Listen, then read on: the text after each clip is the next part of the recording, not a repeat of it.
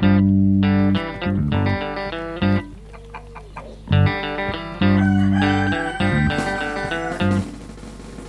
everyone, this is episode 16 of the Get in My Garden podcast, and I'm Aaron Moskowitz, your host.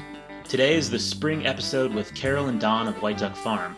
Carol is hilarious and has a lot of fun gardening, farming, and experimenting. She loves to learn about sustainability and biodynamic farming. We cover a lot of subjects over coffee in their garden, and humorously chat about their wonderful farm and how things are moving along this spring. Each year is different, and Carol shares about her farmer's market strategy this year to set herself apart from the other market gardeners. We spend about half our time talking about her birds, the chickens, the ducks, the geese, the peacocks, and the guineas.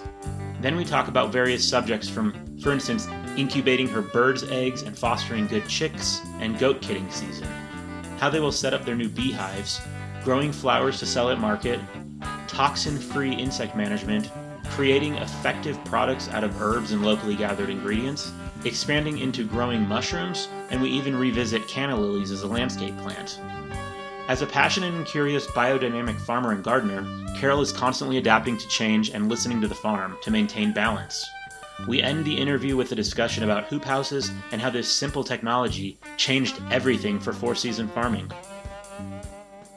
Everything that's happening on the farm. It is springtime, and soon all of the male animals are going crazy. The peacock is in the front garden because the turkeys are in the poultry yard, and they've been chasing him around. We had 3 male turkeys.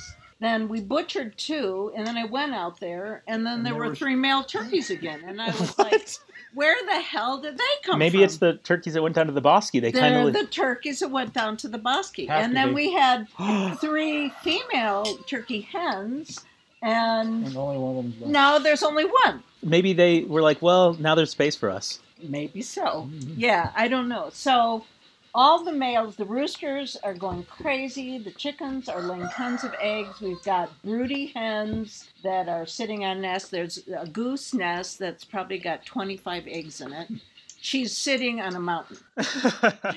She's like up on the top egg, and then there's all that. It's like 100 underneath her. The guineas are running all over the place, and I found a guinea egg in the goat yard. I mean, they're dropping eggs. The boys are trying to have sex with everybody, including the hoop house and the walls and the trees. And so it's pandemonium. It's pandemonium.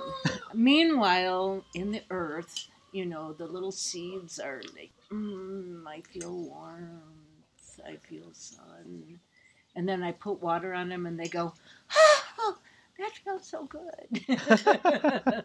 So they start sprinkling up, and then the peacocks go, oh, look at all this greenery. Let's eat all your greens. All your fresh things that you're going to try to sell. Look so good, yeah. And then the things that have been growing, they're like, oh, it's time to make flowers and seeds. So everything that's been up is blooming and bolting, and you can't eat it anymore because it's too bitter. But the emus love bolted greens, so everything gets used.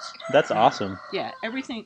It is awesome. Just yesterday, I heard someone say, spring is in the air. And then they were talking about all the dating pheromones. The pheromones in the air. Flying around. You do hear that expression. I don't know.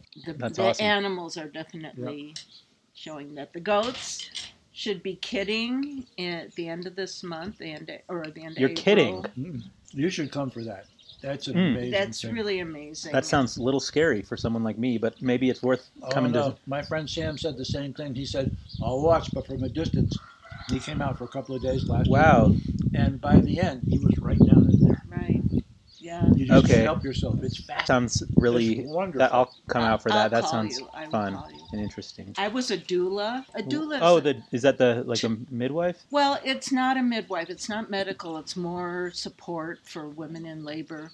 So, research has found that women who are laboring with a doula have better responses and are more able to sustain a drug-free labor. So you're like a human emotional support animal. Yeah, I am.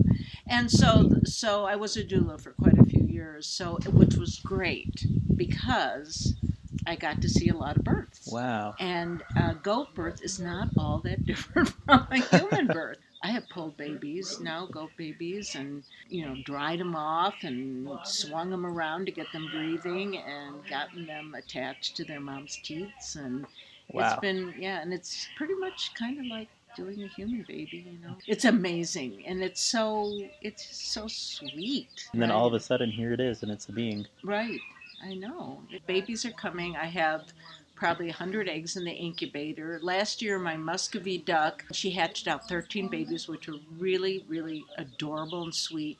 She has these huge web feet, as big as my hands. She stepped on all of them and killed them. Yes, you said that. That's insane. So this year, I'm keeping the babies until they're big enough to follow after her and not to be squished. But I have She'll be happy about that. I hope so. I hope she's not mad at me for taking her egg every day.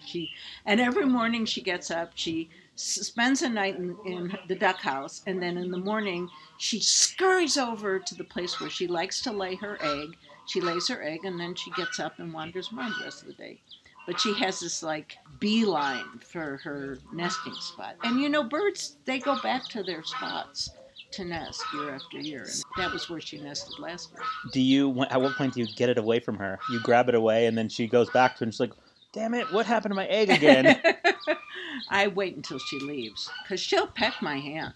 Oh. She would peck my hand. And I'll tell you, chickens, when they have their babies, they will fly right at your eyes if you get too close to them. I mean, they're like killer animals, killer birds. So. Well, my first interaction with an animal was when I was 4, and my finger got bitten by a goose at the beach, a Canadian goose. Yeah, I hear they're pretty aggressive. They are really aggressive. Mm-hmm. I guess a lot of birds might be. Well, and then our ganders are pretty nice most of the time, except for when the females are sitting on their nests. And then they get really protective. And then and I don't know if I said this last time, but when a baby goose is hatched out, the entire flock raises it. Yeah, that's so cool. It's so amazing. It takes a village. And, if we would raise our children like geese raise their goslings, this would be a much better world. Our children would get eaten. Thanksgiving with the baby. So what else is going on? We are irrigating today. Is our first day of water. It is so dry, and snowpack is minuscule, right? Non-existent practically. And it's going to be interesting because our winter was just so warm, but who knows? Maybe we'll have a humongous monsoon. Yeah. Let's see what else is going on. Spring. We've got the incubator going. We've hatched out we're on our 3rd clutch, and so we should have babies hatching out on Tuesday. So what's the process? So you hatch them out, then they're in there, and then are you? The process is you collect the eggs. You put them in the incubator at 99 degrees or 98.5 degrees. The chicken eggs take 21 days, and you have to turn the eggs. A hen will turn her eggs literally hundreds of times a day because she just moves around in the nest. Oh. But we have to turn them, otherwise the embryo will stick to the side of the egg. In New Mexico, it's so dry. Wait, how do you turn them? Do you have to individually turn them, or is it I just put my hand in and I roll them around. I pictured one of those rollers that they have for hot dogs. They just very slowly. They do have something like that. And I chirped to them. There was that movie about the man who was a turkey, and he talked to his turkeys when they were in the egg, and then when they hatched out, they followed him around like his children, and he perched with them on their perches at night, and until they were fully grown, they stayed with him. So I did an experiment, and I chirped to my eggs. And so the first batch, I chirp, chirp, chirp, chirp, chirp, chirp. Every time I turn the eggs, I chirp to them. Those are the little birds that you saw. The really good batch. The really good batch. And they were so calm when they hatched out. That's brilliant. And I chirped to them, and they would answer me, and it was just so sweet. Then the next batch, I thought, this is scientific research, right? I did not chirp to them. And they were just all over the place, crazy flying, every time I got near them. Now this batch I'm chirping to again. But it'll be interesting because I have duck and goose eggs in there. And we'll see if they respond to my chirp, chirp, chirp. That will be interesting. and maybe they'll have a Duck kinship. sound. Yeah. And the duck eggs that are in there, those are muscovies or muscovies. I don't know how people say that. But anyway, they don't quack. They hiss. So I should probably be going sss to the muscovies. Just don't do that around your chicken eggs. Yeah. They'll be very confused. They'll really be confused. But anyway, so that's always really fun. And then in January, I got a wild hare, and I planted all those tomato seeds. And now I thought you meant an actual... A wild hare? A rabbit. Yeah, rabbit. No, I just, January is so long and so dark. And Don got me a whole bunch of these grow lights. And this is the female. See how she's green on the neck? Yeah. And the male is blue. Okay, so why is the male peacock so colorful? To impress the females. Yeah, that's what it's all about. It's all about sex. See? Why they developed that, I don't know. He's pretty impressive. Mm-hmm. Yeah, he's a handsome boy. Next, this is the way Billy Bob, the one up there, was when we first got it. How long does it take to get those huge feathers? 1 year. 1 year. And they all get those? 2 years. He's 2 years old. He's 2 years old. Yeah. Oh, okay. Yeah. And he had a little tail toward the end of the first year. Uh-huh. But wow. Yeah, and I mean, it it's seems just like they you can just almost watch it. exploded. Yeah. Wow. We bring in bees from, right now, this year we're getting our bees from Missouri. So what does that mean? You're buying the actual bees, or are you getting just a queen? And No, we're going to get a package of bees. It's 3 pounds of bees and a queen. And then you put them in a hive and seal up the hive so they get food in there, and you have drawn comb and food. And then you put the bees and the queen in there, and you seal it up, and they get acclimated to that spot. Then eventually, within a few days, you can let them out. And hopefully they'll stay. Sometimes they abscond. They don't like the environment. well, so do they know each other already? Yeah, they've been in a package together.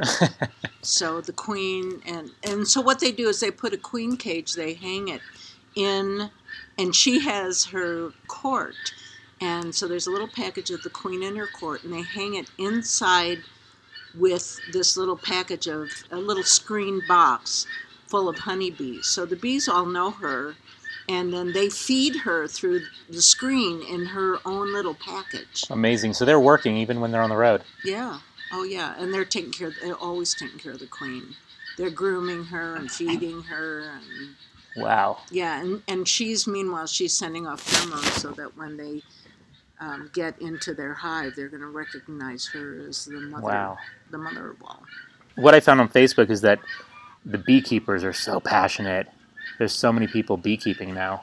All these stores, and I go to Tractor Supply. I love them, and I go to Big R. But there's so many stores, and it just drives me crazy because in one aisle you can buy Roundup, Ugh. and in the next aisle you can buy beekeeping equipment. Now that's just crazy. They should not be selling that. That stuff is toxic. It's like been forbidden in Europe it's already. horrible. So we should not be selling that. I think everybody who's listening is going to believe that. I mean, they don't even need to be convinced. That is just so dangerous. It's horrible. Toxic. It doesn't make any sense. And it's not just the honeybees, but all the pollinators. And then I heard the mosquitoes are getting killed off too, like just these little tiny bugs, which we absolutely need for the ecosystem. Mm-hmm. So they were testing all these like birds in the Midwest, mm-hmm. and the birds are starving because they don't have enough bugs. There's so many things that you can do to prevent insects. You can put a pot of marigolds by your door, and that helps prevent insects coming in your house. There's companion planting. There's a lot of different things you can do. And like when I have aphids in the hoop house, and I spray my plants with Dr. Bronner's and water. That's super simple soap. Super simple soap. And they can't live in that. Actually, there's a lady who calls herself the beneficial insect lady, I think, and I'm going to try to get her on the podcast. But even the beneficial insects, they're finding a lot of them are infected with different pathogens or parasites. So like you can order beneficial insects, but your ladybugs, they might carry something that can infect local ladybugs. So it's kind of tough to decide what to do sometimes. So I guess having birds seems like one of the best. Well, and that's why we got the guineas last year. And they're very noisy, as you may have noticed, but they are incredible insectivores. So last year was the first year that I actually really had a garden because those guineas were on patrol.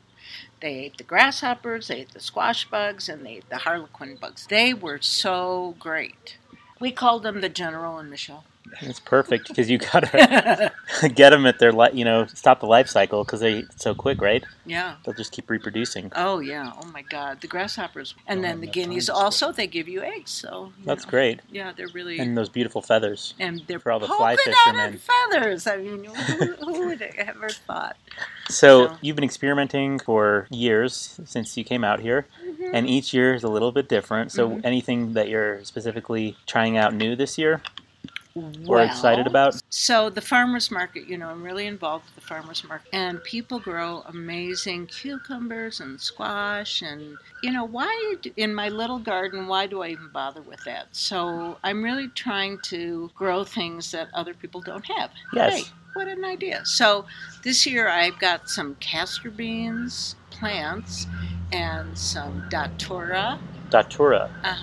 I was thinking about maybe, doing a lot of medicinal plants and maybe just having a medicine plant table. That sounds great. Then the other thing is I love zinnias, and the honeybees love zinnias, and I'm going to just plant a ton of zinnias, do cut flowers, and then a lot of calendula because it's an incredible healing herb. The other thing, speaking of, the gifts from Mother Nature, I make this thing called Bueno para Todos. It's an old curandera formula, and it's made out of trementina, which comes from our trees, our pinon trees. Mm-hmm. And it's the sap from the pinon tree, and I mix it with olive oil and beeswax that we get from our bees. And I was up in the forest, and I was thinking, now, how do those curanderas know that this trementina, which has been found scientifically documented to be antimicrobial, and, Michael Moore, not the movie maker, but the herbologist, did a lot of research on it. Well, when a pinon tree has a wound, what does it do? Makes sap, covers it up. Sap, heals itself. Mm-hmm. And I went, oh, of course. They just looked at the natural world. Yes, it makes perfect sense. And it does. It makes perfect sense. You're out in the woods, and you need to have your arm stop bleeding. You put the sap on it, and it's sealed up. Or you have a big splinter, or your dog steps on a burr. Or you want to prevent your enemy from seeing. You cover their eyes. They'll never get them open. But anyway, I think that I really, for me, that's really... That's where you're headed, sounds like. Yeah. I don't use antibiotic cream anymore. Oh, wow. And, working around here, I get cuts all the time and never get infected. If they get infected at all, I put that stuff on within a day or two. It heals up faster. Just no problem. That's awesome. So antibiotic cream can take forever and still not heal. This stuff. So that's called Bueno para Todo. Yeah, and how much? So everything. That makes sense. So what is your capacity of this product? Because I know that you're going to have some very popular products this year, and you're going to be probably going to run out repeatedly, and you're going to be working a lot on that. So, because people are going to come and find you on Etsy, they're going to find you at the market, they're going to contact me to get in touch with you. How much of that stuff do you make? So when I run out, I make more. Do you think you can start selling it on Etsy? The Etsy, I can sell the Bueno. Oh, yeah, that's our exciting thing that we're trying this year. We're growing shiitake mushrooms. Excellent. Is that growing on wood? Yeah, and we got, what is it? Can't remember, Mushroom Perfectus or something like that. They're from your part of the country. Oh, did you get them from Olympia? His name is Stamets, Paul Stamets. I don't know. And he believes that mushroom and mycelium will save the world. He's done all this experiments where mushrooms clean up toxic waste sites and stuff. Oh, I love it. And I know for sure because I tried that, like lion's mane, this amazing, beautiful mushroom. That's the orange one, right? It's white. Oh, no. And it's like this furry-looking thing, like a lion's mane. Mm-hmm. And they make supplements out of it. It's insane what it does for the human mind. Oh. It's like an anti-Alzheimer's. It does all this great stuff. Anyway. Yeah. That would be a great medicinal mushroom for you to grow. Yes, I should try. Anyway, this is our first foray into that because it's so dry here. But they do grow up in the mountains. So we inoculated these elm branches, big elm logs. He sends you a little dowel. And then you drill into the wood, then you put in the dowel, then you cover it with beeswax to seal the mycelium in there. And then we've been soaking it in acequia water.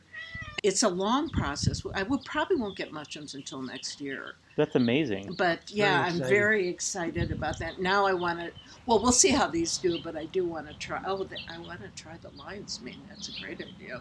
So it seemed like in the last few years, some of the really smart farmers, and I tell people that it seems like 90% of the people are just kind of in New Mexico, and this may not be the case elsewhere.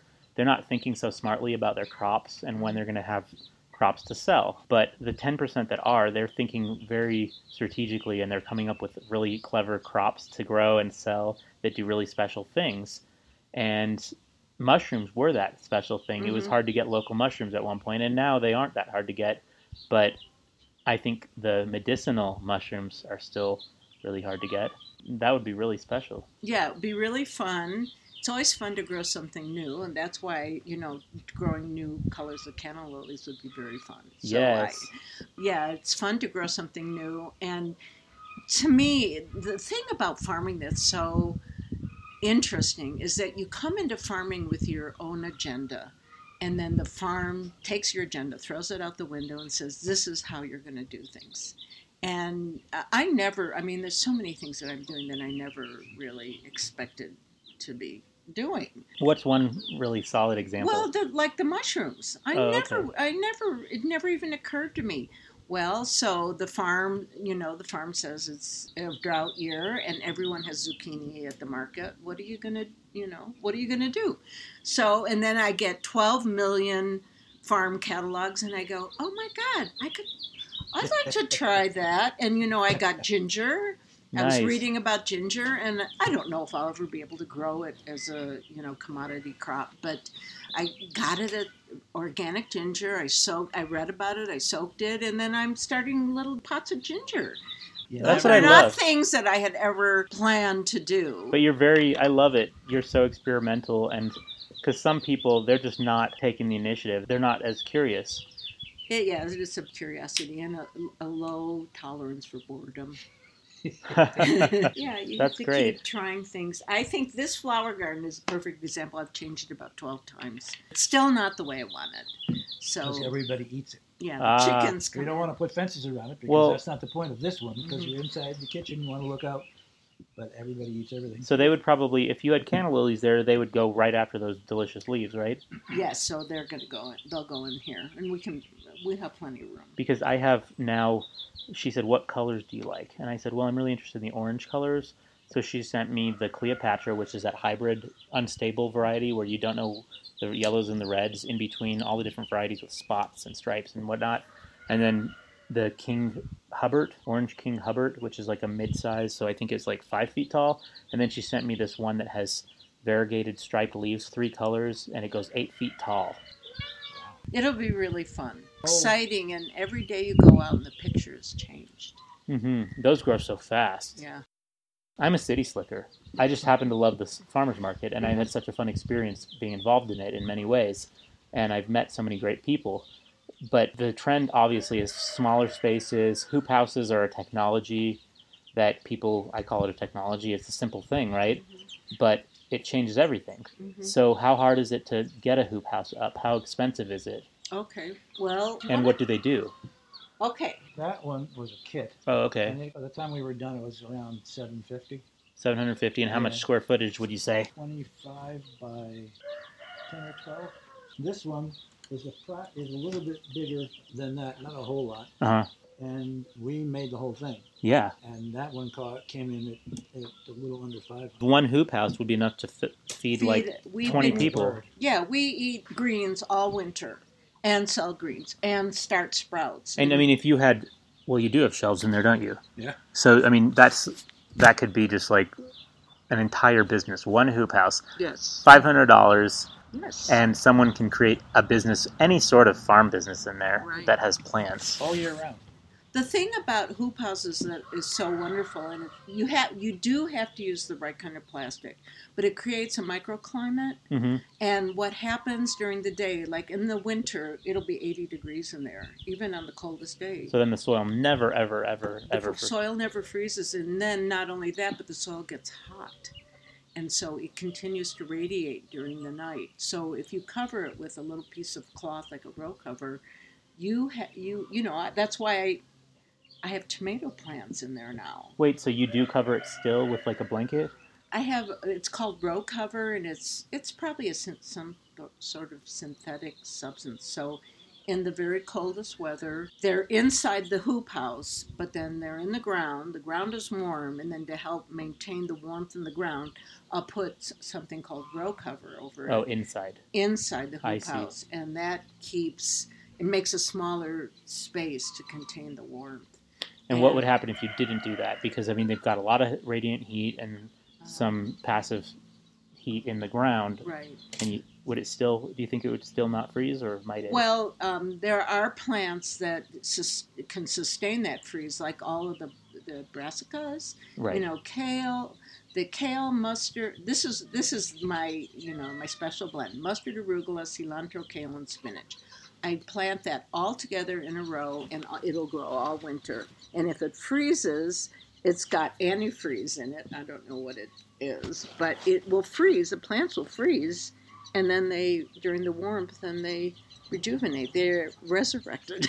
Nice. Good thing for Easter, right? But yeah, some plants can sustain that freeze. Now, if they're really tiny, like just little sprouts, they won't.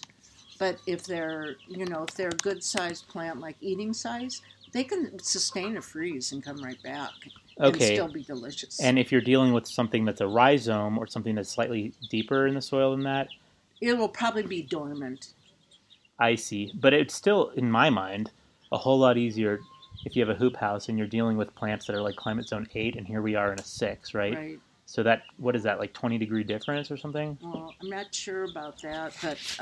But that could be a lot easier than having to dig everything up. You don't know what's going on below the surface of the ground. So with a rhizome, it is sending out roots all winter long.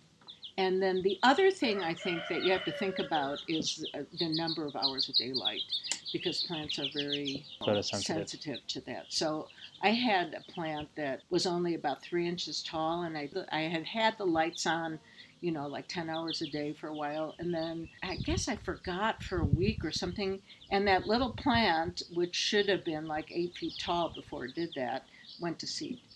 And it was only this tall. There's a reason why things grow in the summer. Mm-hmm. Besides the heat, it's the amount of daylight. Same thing with the chickens. The chickens don't lay eggs until there's like 10 to 14 hours. Well, really, they like 14 hours of daylight. Interesting. So with that hoop house that gets to be 80 degrees in the coldest days because of the sun, what happens in the summer? I mean... Roll up the sides. Oh, okay. So you have to... The plastic has to be removed. Yeah, you can remove... Well, we don't remove it. But rolling it. You can roll it, and then some things I don't. But, like, you can leave tomatoes in a hoop house all summer. They love the heat. Mm-hmm. That makes sense. It's just that's really the something. fertilizer. Yeah. In the old days... I'm sorry. No, go.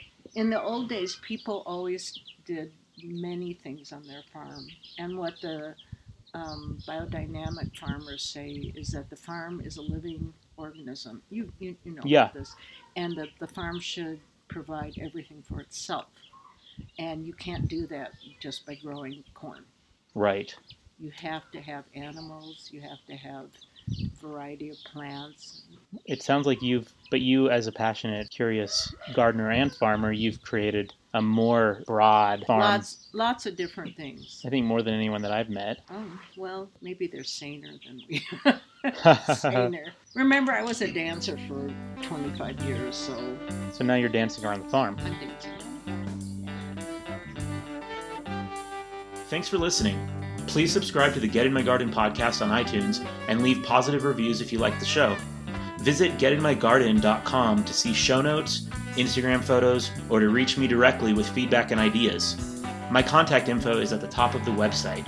If you'd like to learn about what products are currently available from White Duck Farm, you can call them directly at 575-421-0100. Lastly, it's not too late to buy canna lilies. I'm planning to grow approximately 18 varieties this year using the goat poop soil from White Duck Farm, and you can learn more about canna lilies in episode 12, where I interview the owner of Horn Canna Farm. This insanely impressive plant is related to the banana plant, has similarly dramatic leaves and amazing flowers. Give them a call at 800-365-5528 and let them know you heard about them on the podcast. Catch you later.